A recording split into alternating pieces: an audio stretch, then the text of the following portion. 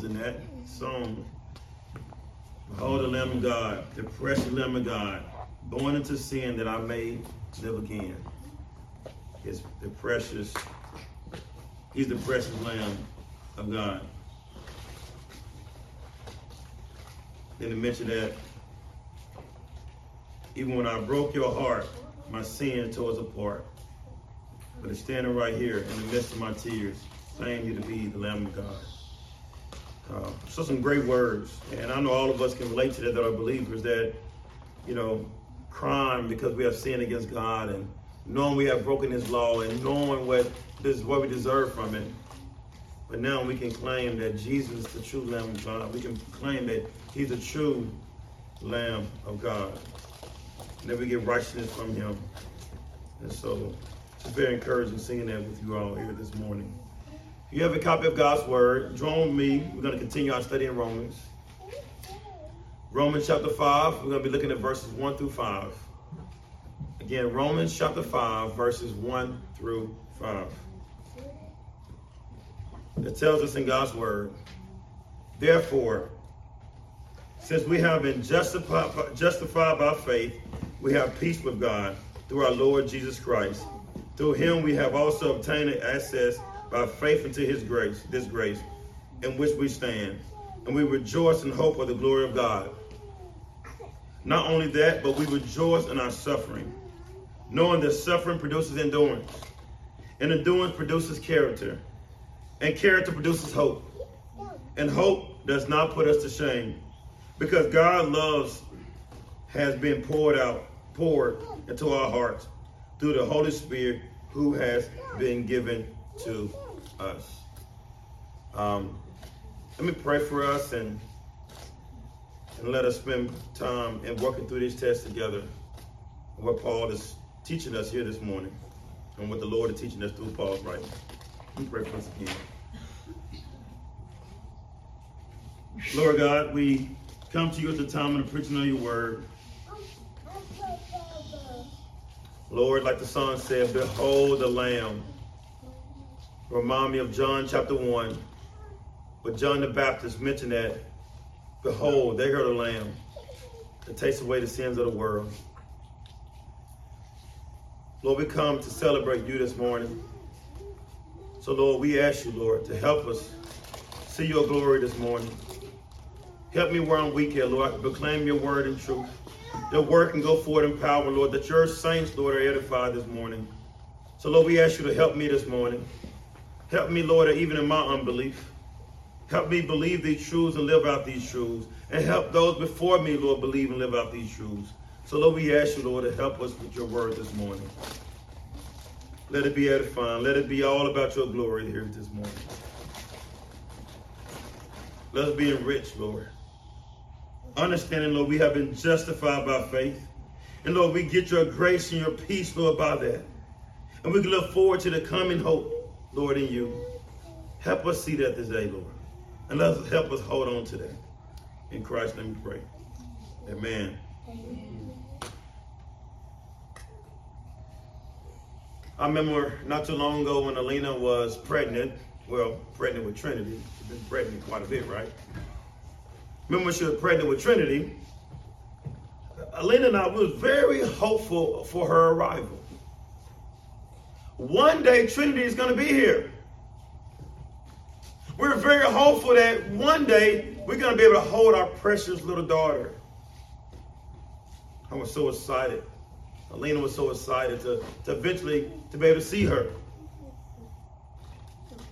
But before that happened, there's a lot of things took place. Even though we were hopeful for Trinity to get here, Alina still had to go through suffering. Before Trinity arrived, Alina had to go through pain. Alina had to go through labor. The contractions, right? She had to go through all the pain to bring about the daughter, Trinity. And the pain at times was so unbearable. Well, I think a lot of stuff we go through probably a little bit harder, but we can still go ahead and say that it was unbearable for Alina. And Kel looking at me like, Labor is something serious in the kill. There's nothing that we go through as a man can compare to what the ladies go through. So the pain of bringing about a baby into this world is something that's so unbearable. They have tried these things to try to give men these things to put on their stomachs to try to get a feel of what does it mean to go through the process of labor.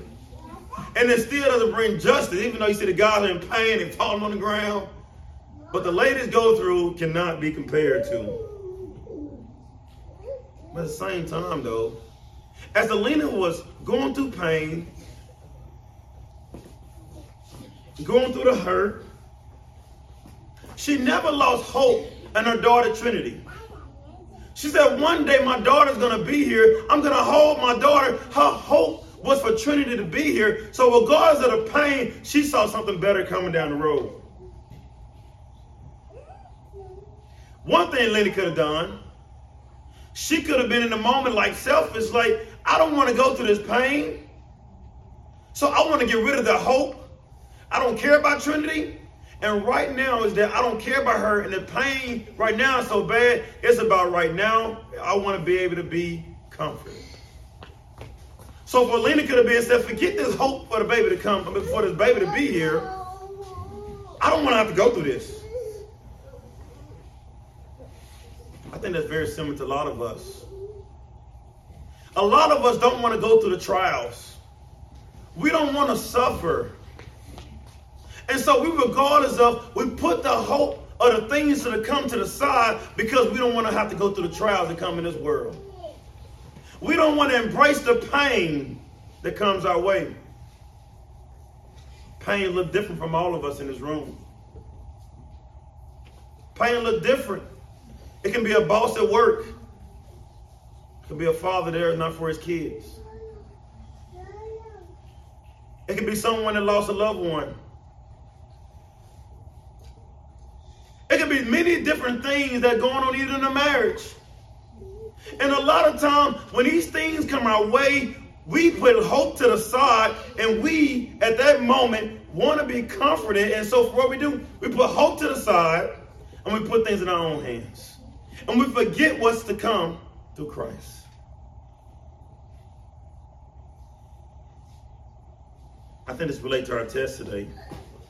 Our trials are many, but they aren't here to encourage us to forget about the coming glory of God.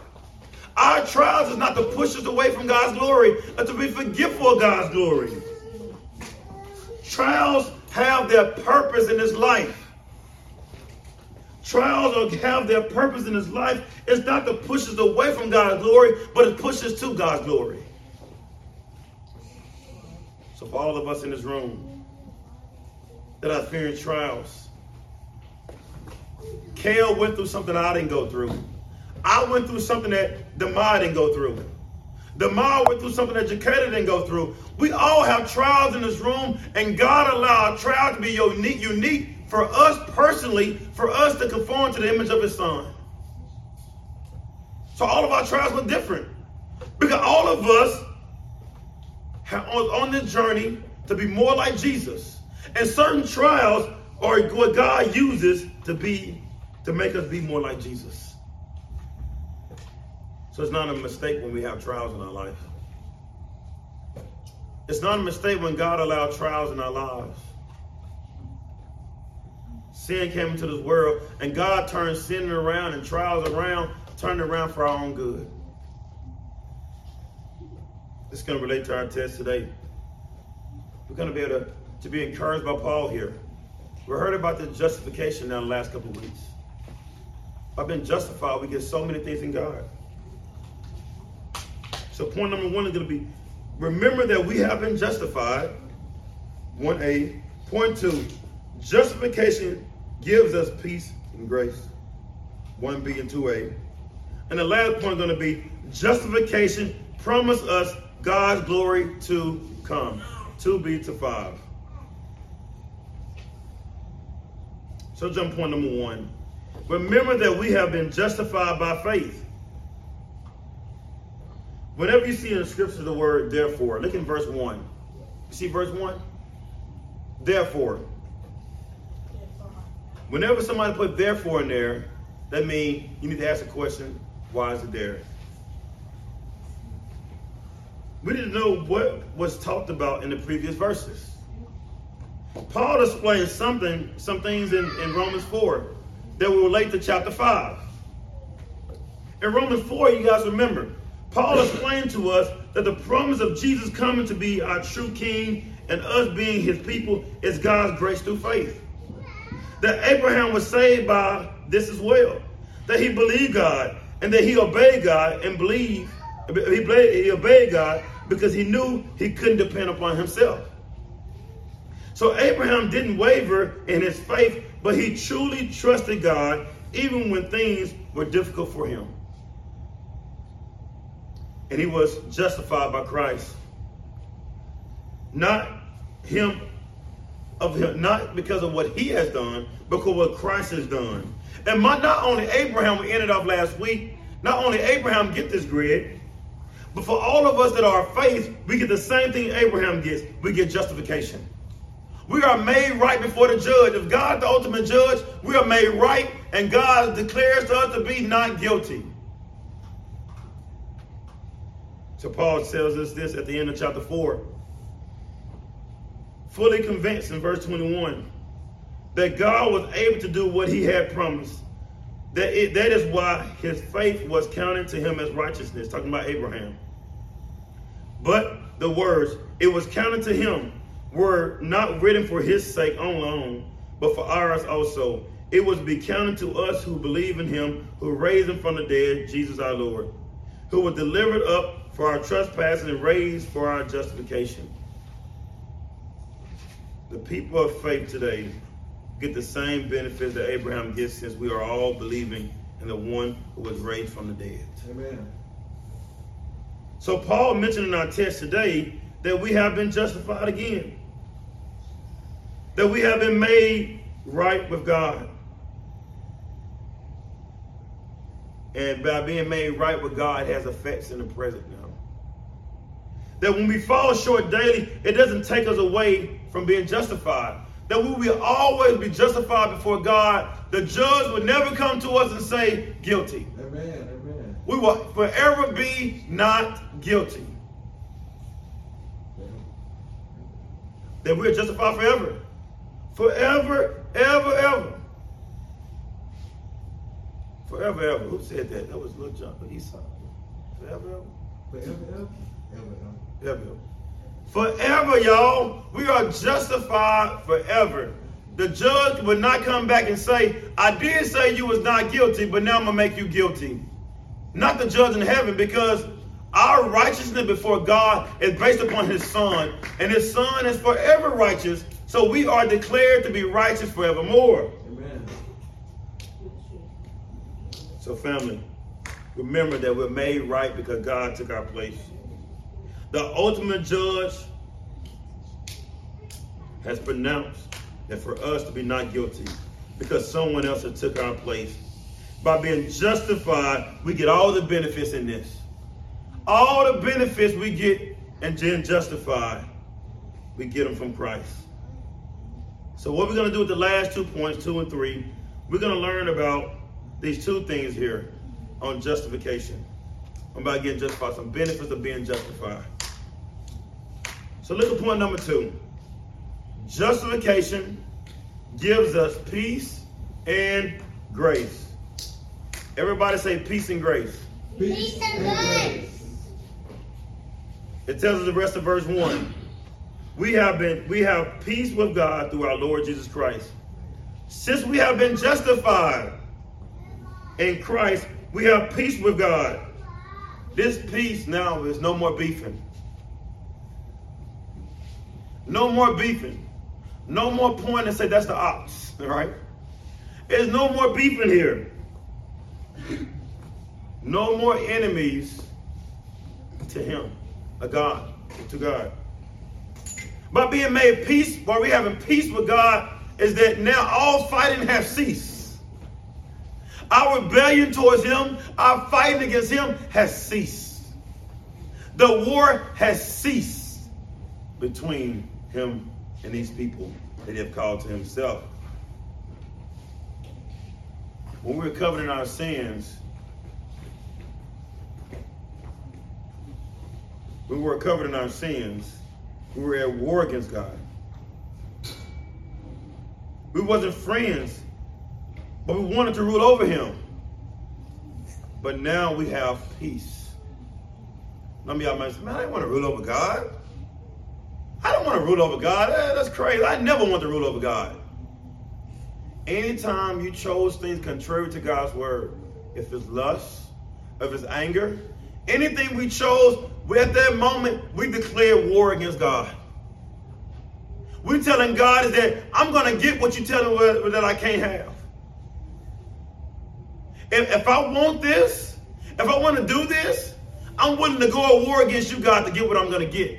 So, family, at that moment, when we were fighting against God, when we were dead in our sins, family, we didn't have peace with God. We was at war against him. And we was convincing ourselves that at the end of the day, we're going to win over God because we felt like we were God. That's the same thing with Adam and Eve in the garden. They ate upon the tree so they can be as gods.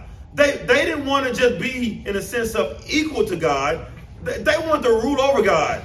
They didn't want God to tell them what they could and could not do. So it was war right there. When Adam and Eve sinned against God, war came into this world. But even before that, with Satan rebellion against him, war was happening. There was no peace in any of that. So family, but now, by us being justified in Christ now, Demaya, by us being made right with God, we're no more enemies, family. We're no more enemies. Now we're called friends. And this peace, Jacayla, is transformative. How God gives us peace, now we get to live out that peace with one another. This reminds me of Paul in many other verses. In 2 Corinthians 13:11, finally, brother, rejoice. Aim for restoration. Comfort one another. Agree with one another. Live in peace. And the God of love and peace will be with you. Since God has given us peace, family, we have peace with each other. We're not each other's enemy. Well, we're not trying to one-up each other.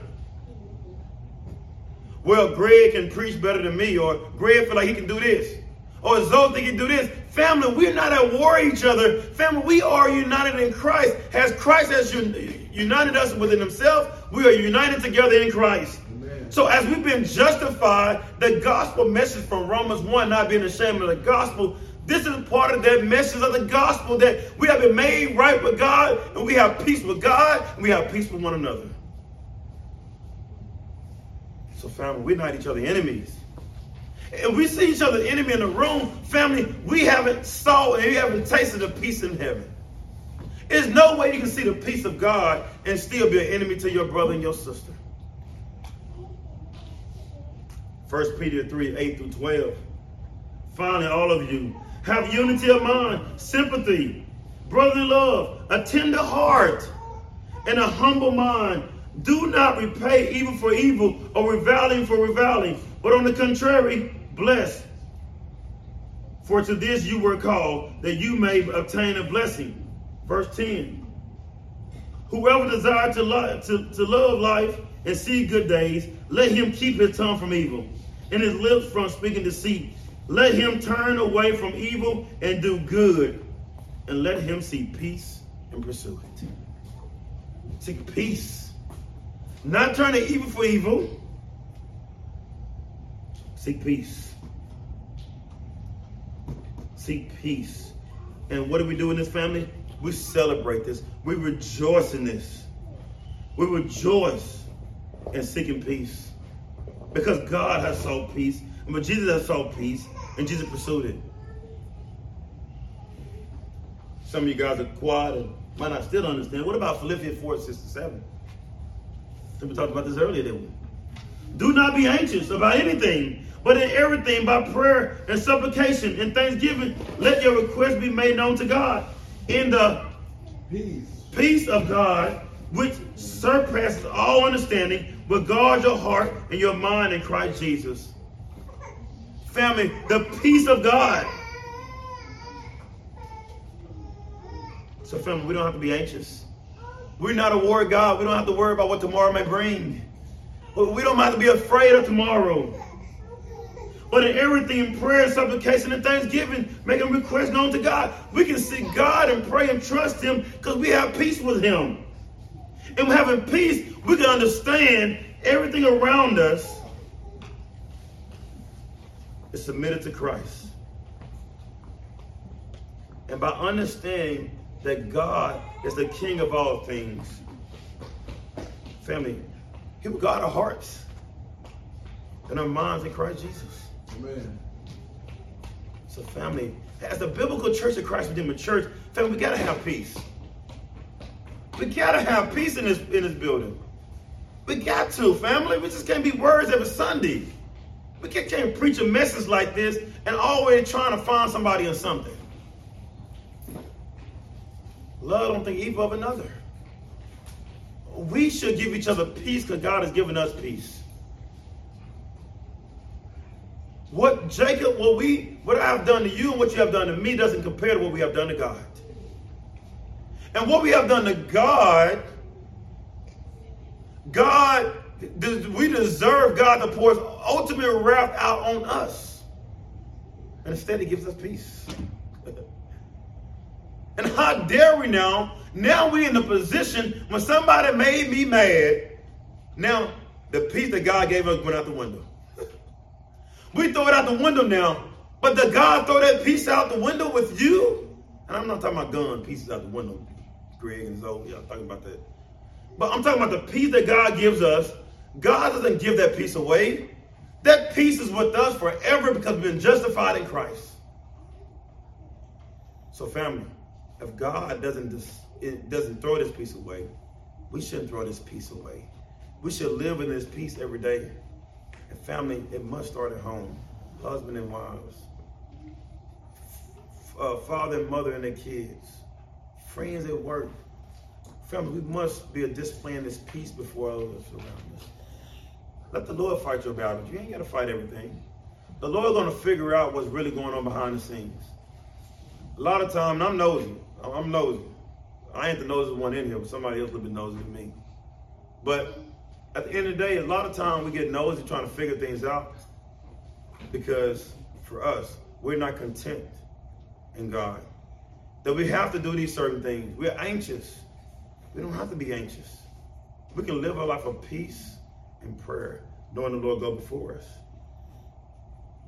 So family, since the Lord gave us peace, Paul and Peter encouraged us to live out this peace with one another. We won't cherish our peace with one another if we don't cherish our peace with Jesus. But not only did we get peace from Jesus, look at verse 2 from the justification. Paul is reminding them of the gospel, not being ashamed of the gospel. That's why Paul is not ashamed of the gospel. Because God has brought him peace. But also look in verse 2 again. Through him we have also obtained access by faith into this grace in which we stand. Family, we get grace. Not only get peace, we get God's grace. But God justified and gives us grace. The benefit of our faith in Christ is that we get God's grace. One person describes grace in our context this way: the undeserved blessings of justification. We don't deserve to be made right with God. That's God's grace that we get justification. We get God's grace in which we don't deserve it. God is gracious. That is why we get justification. We're made right because he's good to us. Amen. He's kind to us. Amen. One source, I think Crossway, just lists so many verses, talks about how the benefits of God's grace. Listen to this, Demaya and Trey J. Listen to this. Ephesians 2:8-9. For by grace you have been saved through faith. And this is not of your own doing. It's a gift of God, not of results of works, so that no one may boast.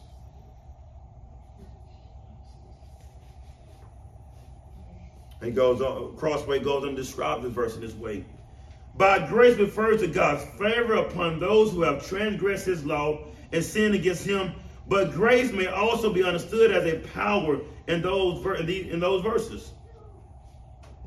God's grace not only offers salvation, but also it secures it for us. But not only Ephesians 2, 8 through 9. 2 Corinthians 12, 9 through 10. But he said to me, my grace is sufficient for you. For my power is made perfect in weakness. Therefore I will boast all the more gladly of my weaknesses, so that the power of Christ may rest upon me. For the sake of Christ, then I am content with weaknesses and so hardship, persecution, and calamity. For when I am weak, then I am strong. Crossway goes on to describe it this way. My grace is sufficient. Paul said that God's grace is sufficient in the present tense, underscoring the ever-present availability and sufficiency of God's grace. For Paul and for every believer, regardless of how critical one's circumstances may be, my power is made perfect in your weakness. That's the benefit of being in Christ, that we get grace. We have attained access by his faith. He has given us this grace that comes from him. James 4:6. But he gives us more grace. Therefore it says, God opposes the proud, but he gives grace to the humble. Crossway goes on to say about this one. God's grace will be extended to those who are humble before him. God opposes means he resists and sends judgment for the proud, having chosen the praise and method of the world and are acting as God's enemy. They have chosen. So family, we get grace over and over. The last one I'm going to mention here, Romans 6:14. For sin will have no dominion over you, since you are not under the law, but under grace. Sin will not have dominion over you. Crossway goes on and said, this is not a command, but a promise that sin would not triumph in the lives of the Christian. Because they live in the new era of fulfillment. They are no longer under the old era of redemptive history. That is, they are no longer under the law, where the Mosaic law and the sin ruled over God's people. By contrast, under grace means living under the new covenant in Christ and ever characterized by grace. We're under grace. So God has given us grace. You have been justified, made right. You have been given peace. Now you've also been given grace. And how you've been given grace, now be appreciative of that grace. Live out that grace within the body of Christ. Yes, he stepped on your shoes. She stepped on your shoes. Yes, they didn't give you a pat on the back when you made this accomplishment. And many of these are things you can remember that they have done to you, but look what we have done to Jesus. And Jesus has given us grace. And so, family, we must be also first to be able to give grace to one another. Kids in here. I know my kids and the Pitts kids. Y'all siblings that love each other. Kids, look up, look up, look up, kids. You should be able to give each other grace because God has given his people grace. So you should be able to be kind to your brother and sister. Not always trying to one up on them. Not always trying to bully on them. Yeah, go back to sleep, y'all. But since the Lord gives us grace, we also should walk in that grace before others. We are given the grace which we don't deserve. We must not lay it to the wayside, but walk in that grace. But the root of our grace should be rooted in God's grace. His grace is where we stand. Again, not by works of righteousness, but by his grace. We stand on his grace. We stand in his grace. So we get in Christ. We get grace. And family, that's a mark of a believer. We are gracious people. We are people of grace. Since you're having a bad day, let me make everybody else have a bad day. That's not grace. Grace is that, yeah, my day went bad, but I'm going to be kind to others around me. I'm going to build those up around me. But we're going to do what Christ has called us to do, because he was gracious towards us. And the last thing, point number three. Get y'all to y'all chitlins and greens and turkeys. Justification, promise us God's glory to come. Everybody say God's glory to come. God's glory to come. Because God's peace and grace, we get to look forward to something greater. God's grace and peace is taking us somewhere. Grace and peace is taking us somewhere, y'all. Like you call an Uber driver up. And you put on the address where you want to go. The Uber driver takes you where you need to go. Grace and peace is the vehicles that's going to take us to what to come. So we see two things in here. Justification promises God's glory to come. Two things. See, the first thing we're going to see, Mr. Rod, is that we look forward to seeing God's glory. You hear that, Mr. Rod? We look forward to seeing God's glory. Amen. And we rejoice in hope of the glory of God. This rejoice is like this celebration. This celebration, as you win 5, me, Kareem, and Jacob winning 5 basketball games in a row, we beating our chest and celebrating. Did that happen for real? We're celebrating this victory. Or you're celebrating getting your undergraduate degree. Your accomplishment in life, getting a promotion at work. Like Demaya, all that money she got. Like Shaquille, you celebrating her passing the class. You celebrating, you rejoicing. That's what it's talking about in this text, is that they're rejoicing, they're celebrating in what? Expecting on something to come. There's something to come is the word hope. One person defined hope as this: a feeling or expectation, a desire for a certain thing to happen. The feeling of expectation that Paul is referring to is God's glory. It's God's glory. So Paul is rooting all this in right here, that grace and peace we get, and they're going to point us to God's glory. Grace and peace point us to God's glory. We rejoice in the hope of God's glory because of the justification we get. We're made right with God because of peace, but also God has given us his grace. It's going to point us to God's glory. And let's pause just a second about God's glory.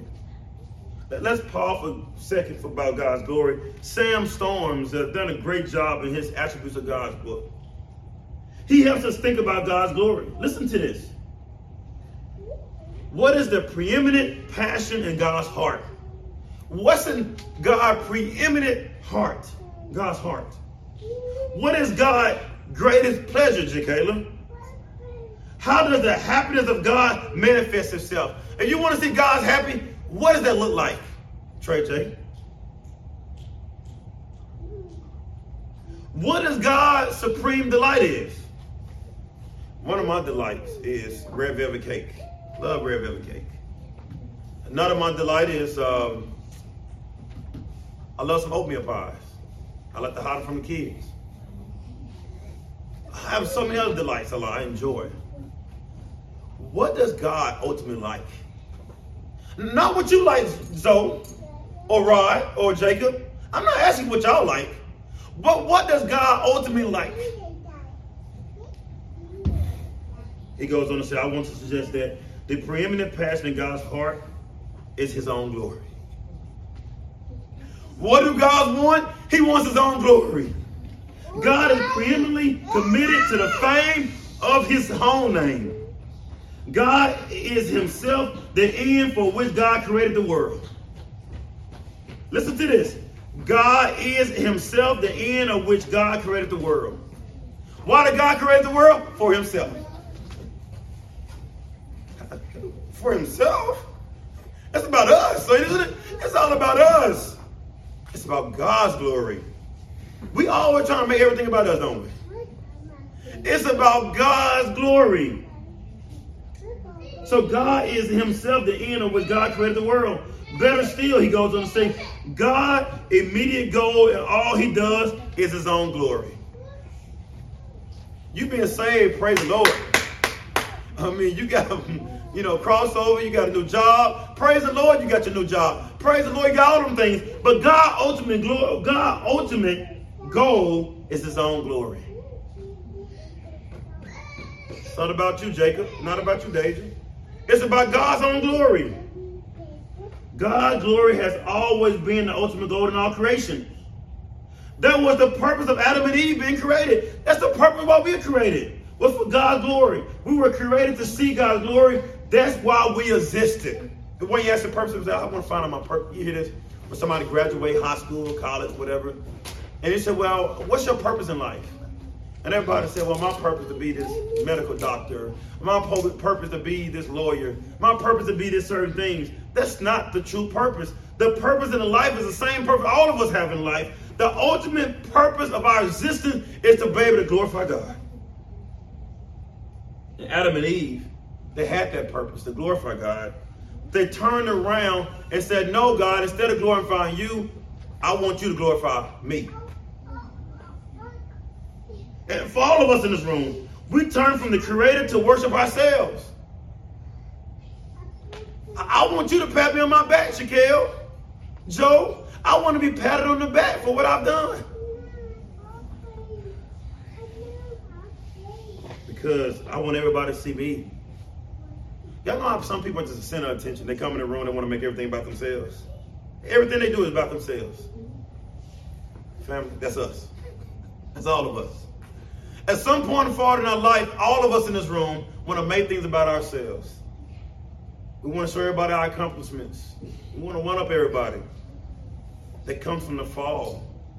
That comes from now we wanted the glory and not God.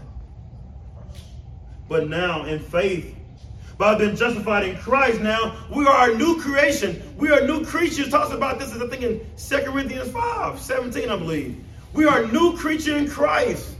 But now we don't seek our own glory. Now we go back to what Adam and Eve was created for. Now we are the new people of God. Now we do everything for God's glory.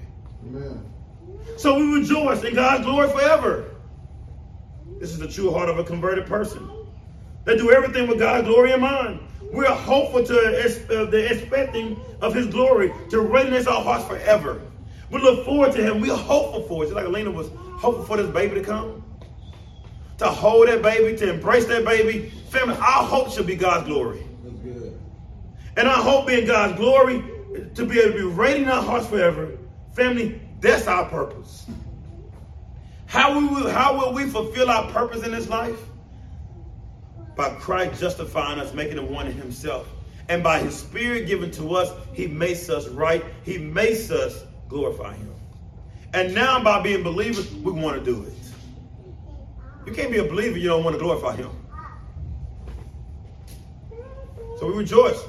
We celebrate that one day it's going to come and it's not going to be about me anymore. It's going to be about his glory forever, ever, ever, ever, ever. So what are we doing? We are expecting, like the baby again, we are looking forward to one day everything be about Jesus. That's what Paul is getting at. A part of this is not ashamed of the gospel. This is why he's not ashamed of the gospel. Because Paul is looking forward to the hope that comes, that one day we will not have to look at sin anymore. We can see God's glory for eternity forever. So family, are you looking for that? Are you looking for God's glory? Or are you looking for attention in this world? For those that are single in this room, don't be enticed by people that are being married in this room. Don't be enticed like you're a secondary citizen or that you don't have something here. Look to God's glory. Look what's to come in God's glory. Even in the midst of singleness, you still can be able to see that fulfillment, that purpose fulfilled in your life, how you're honoring God, how you're sustaining from ungodliness. Married couples, you can live for God's glory. You can look forward to it, even in your marriage. How you learn how to die to self every single day and not making everything about you. So singleness and marriage, we get the hope for what to come. And family, when we see God's glory as the ultimate goal, we don't care who backstabs us. We're not so quick offended to try to vindicate our name. If it's all about God's glory, he's going to get the glory. And so we don't have to put things in our own hands. Once we get our mind, our eyes focused on God's glory, Family, a lot of our problems in life that we spend so much time on, it will mean nothing to us. We won't be taken away from all these certain things. Our mind will be fixed on God's glory. And the last part is in point 3. Is Greg kind of blinking a couple times when we got some of his eyes, we're going to sleep. We have the Spirit in us. So how is it going to happen? God gives us His Spirit. We have the Spirit in us, so trials can't get the best of you. Look at verse 3, y'all. This is good. This is good, verse 3. Verse 3. Not only that, but we rejoice in our sufferings. What in the world is this? You tell them if I have a car wreck, we're going to rejoice. I didn't write this scripture, y'all. I'm not God. I'm not Paul. Don't get mad at me. Look what the scripture said in verse 3. Not only that, but we rejoice in our sufferings. We celebrate our sufferings. Suffering can be definite as the state of undergoing pain, distress, and hardship, one say. Another word for suffering is afflictions. So we celebrate in our suffering or afflictions. It doesn't say just losing a job or a loved one. It says sufferings. We can't categorize the suffering, right? Okay, I can get mad when I feel like I want to get mad on these type of sufferings. It doesn't say that. It doesn't pick and choose what suffering we can get mad over, not get mad over. But it says right here, we rejoice in our sufferings. Our sufferings, that means all of your trials of your life right now.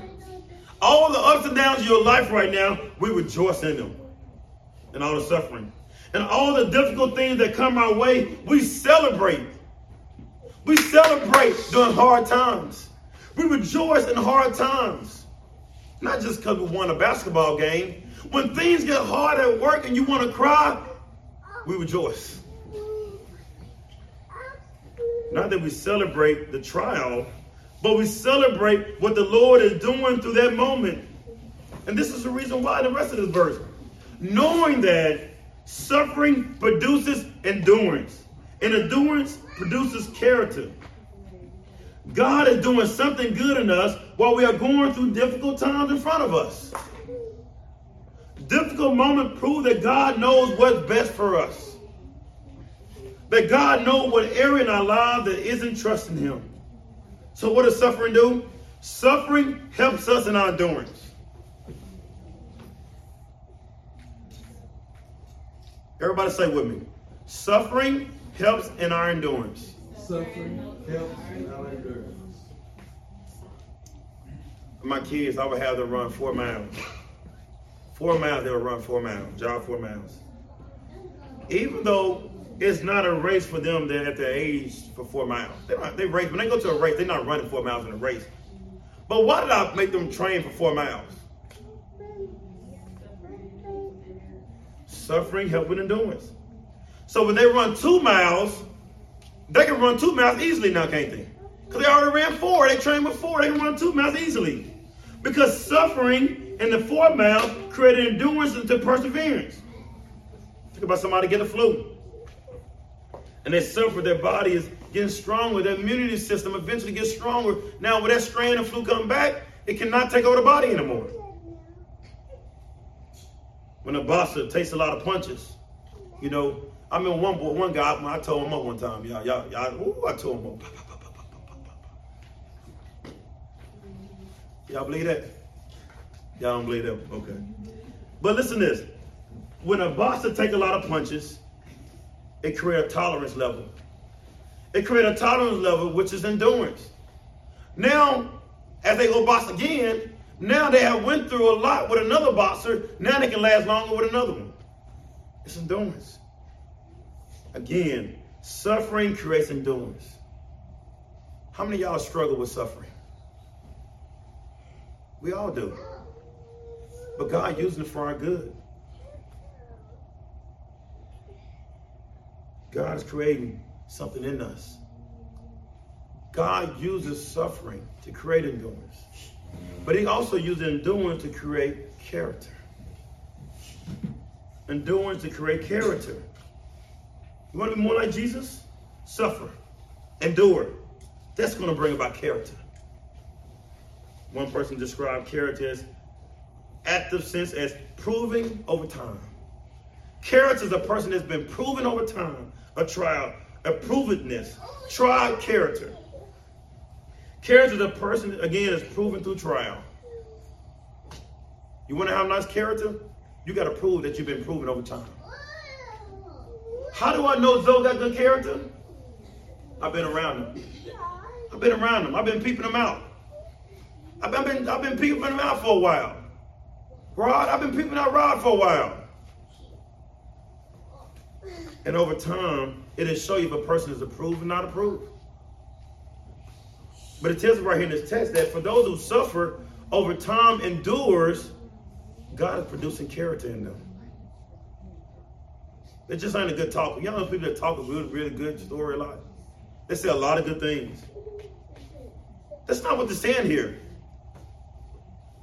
Not just talking a good game. Over time, your life should show your character.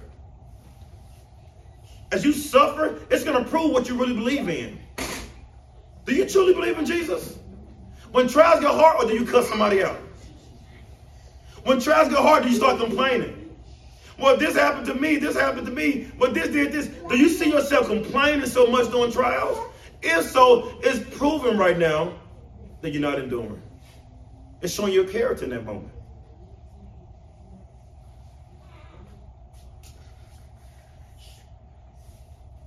They have suffered and never gave up. They endure when things got hard. They don't go to work cussing anybody out. They don't fight anyone. But when things got hard, when suffering and affliction come their way, they trust the Lord. They didn't give in to any type of ungodliness. This person is proven. So Paul turns around and says, rejoice. Example.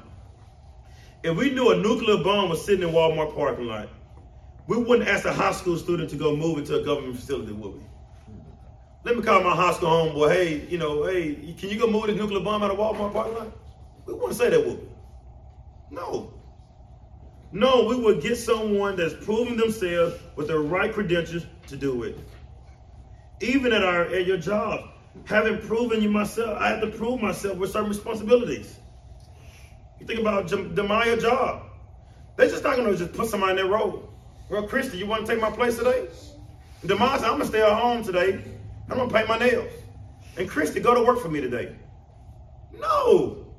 Christy having proven herself that she can actually do the job.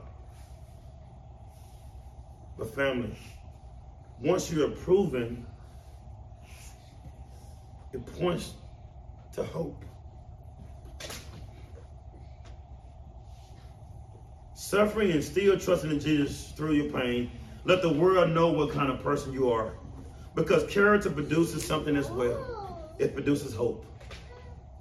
We mess up so many opportunities, family, of the gospel when we have to go through trials. We find ourselves complaining more through trials than allowing people to be pointed to Jesus. When we suffer through trials, people should be able to see how we get through it. They should be able to see our minds on Jesus.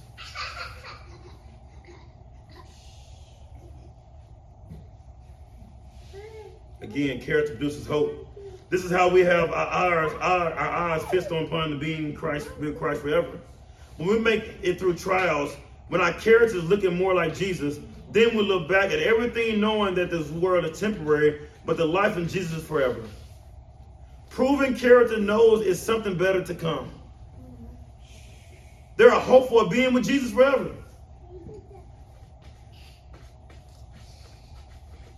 If a person is going through bullying at work, as they endure through it, by not retaliating against them, but learning how to deal with that person in a God-honoring way, this creates character.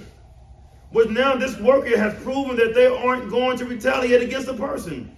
Then if they go through all this again with the person, they are being hopeful to what may come. Did y'all see this past week of that Patriot fan? Did y'all see that happen? The Patriot fan, the Raiders fan was in his face. A guy had a Patriot shirt on, the Raiders fan. It was a lady all in his face, talking so bad about him. He's going around in a circle, yelling at him and screaming at him. And the guy just sat there the whole time. And she was all in his face, like her nose almost touching his nose. She was just fussing, because just talking bad about him, about his team. He just stood there the whole time. Well, the video went viral, and the owner, Kraft, of the Patriots, he saw the video. He flew the young man in, and yesterday at the game, the guy got a chance to sit in the box with the owner of the Patriots. The guy endured the suffering of those bad things that came his way. And next thing you know, you get a phone call to go sit with the owner of New England Patriots. I thought we get something better, though, than sitting at the New England Patriots. Well, man. Besides God and then New England Patriots, right? But we get something better, y'all. As we endure those hard times, God is producing something in us. But how do we get through those hard times? We're looking at what's to come. This moment right here don't compare to eternity. This moment right here to go off on my spouse. This moment right here to say something ungodly. This moment right here doesn't compare to the hope to come. To God's glory, it doesn't compare. So us as Christians, we're now hopeful that we can make in this world because we've been through trials. And our Lord has brought us out to conform us more to Jesus. How do we know this is a guarantee, Deja? Verse 5. And hope does not put us to shame, because God's love has been poured out into our hearts through the Holy Spirit who has been given to us. Because the third person of the Trinity has been given to us. The reason why, again, we can be hopeful is that we have Christ's Spirit in us. He gave it to us. As A.W. Pink says, it is one of the Spirit's greatest work to sustain the soul by expectation of the things to come. The Spirit promises God's glory. The Spirit takes us there. That we get heaven because the Spirit is here to take us to it. The Spirit is the one that keeps us during suffering. He makes us endure. He creates character in us. He makes us hopeful. We become people of God to be able to be created by good works because of God's Spirit. Joel Beacon says this: the chain of blessing through tribulations, which is trouble, patience, which is endurance, experience, the result of being proven, having stood the test, and the back to hope. We glory in tribulation because they serve ultimately to strengthen that hope in which we glory. Let me read that again. Y'all kind of looking Google-eyed. The chain of blessings through tribulations, patience, experience, and then back to hope. We glory in tribulations because they serve ultimately to strengthen that hope in which we glory. So family, we are blessed people. Paul is wanting the Roman church to remember the gospel and what comes with the gospel. Because if we remember the gospel, you will endure when trials get hard in the life of the Christian. When things doesn't go well for us, we endure in the life of the Christian. This is not the Joel Osteen in the sense of Christianity that God is just going to give us blessing after blessing after blessing and blessing, material blessings, and then things get hard. It's the opposite of that. When you say you believe in Jesus, family get hard because we can't do the things the flesh want to do. Because the flesh want to go off on somebody. The flesh want to stand his ground. But family, it's hard in the life of the Christian. We must suffer for Christ's name's sake. So family, this must be us.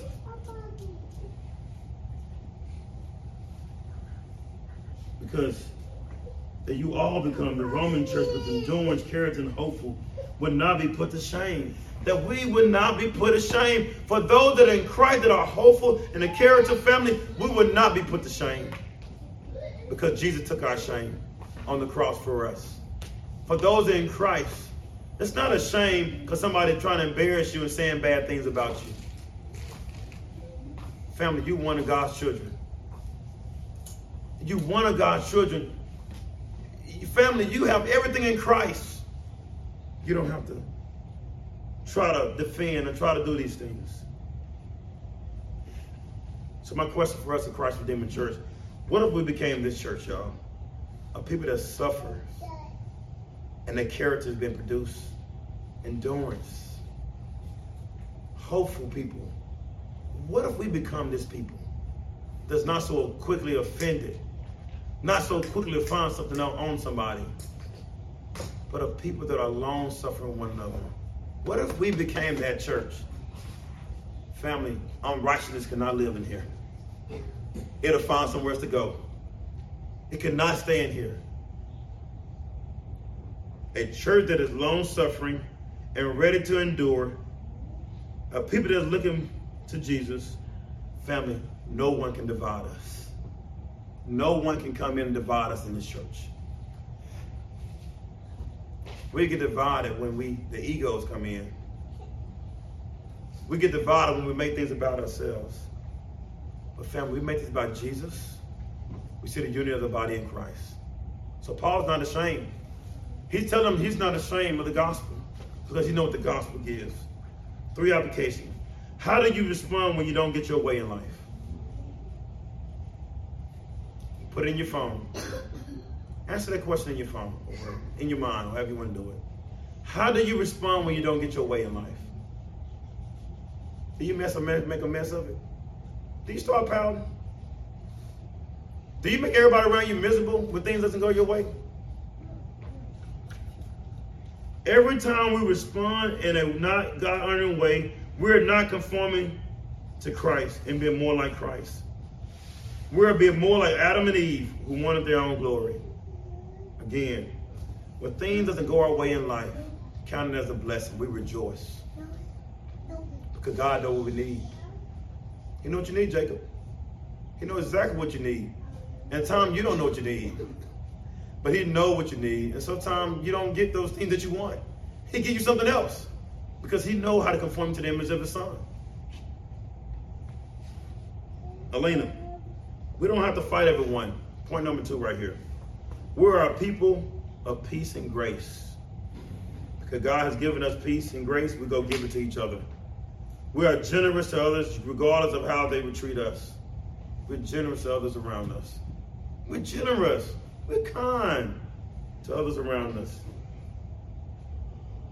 Number 3, last one. Remember, since we have been justified with Christ, we get so many blessings. We get justification, sanctification, redemption, peace, grace, faith, character, endurance, hope, and the list goes on. Let us see that we have everything in Christ. We don't have to give in to the flesh. We have everything in Christ. So let us be hopeful people. Let us be thankful for the gospel and not be ashamed of this gospel that Christ has given to us. And let us be a unified body of Christ, that the many people in our community are coming to Jesus and they can see how we love one another. Amen? Amen. Let me pray for us. All right. We know Mark is up. That's good. So.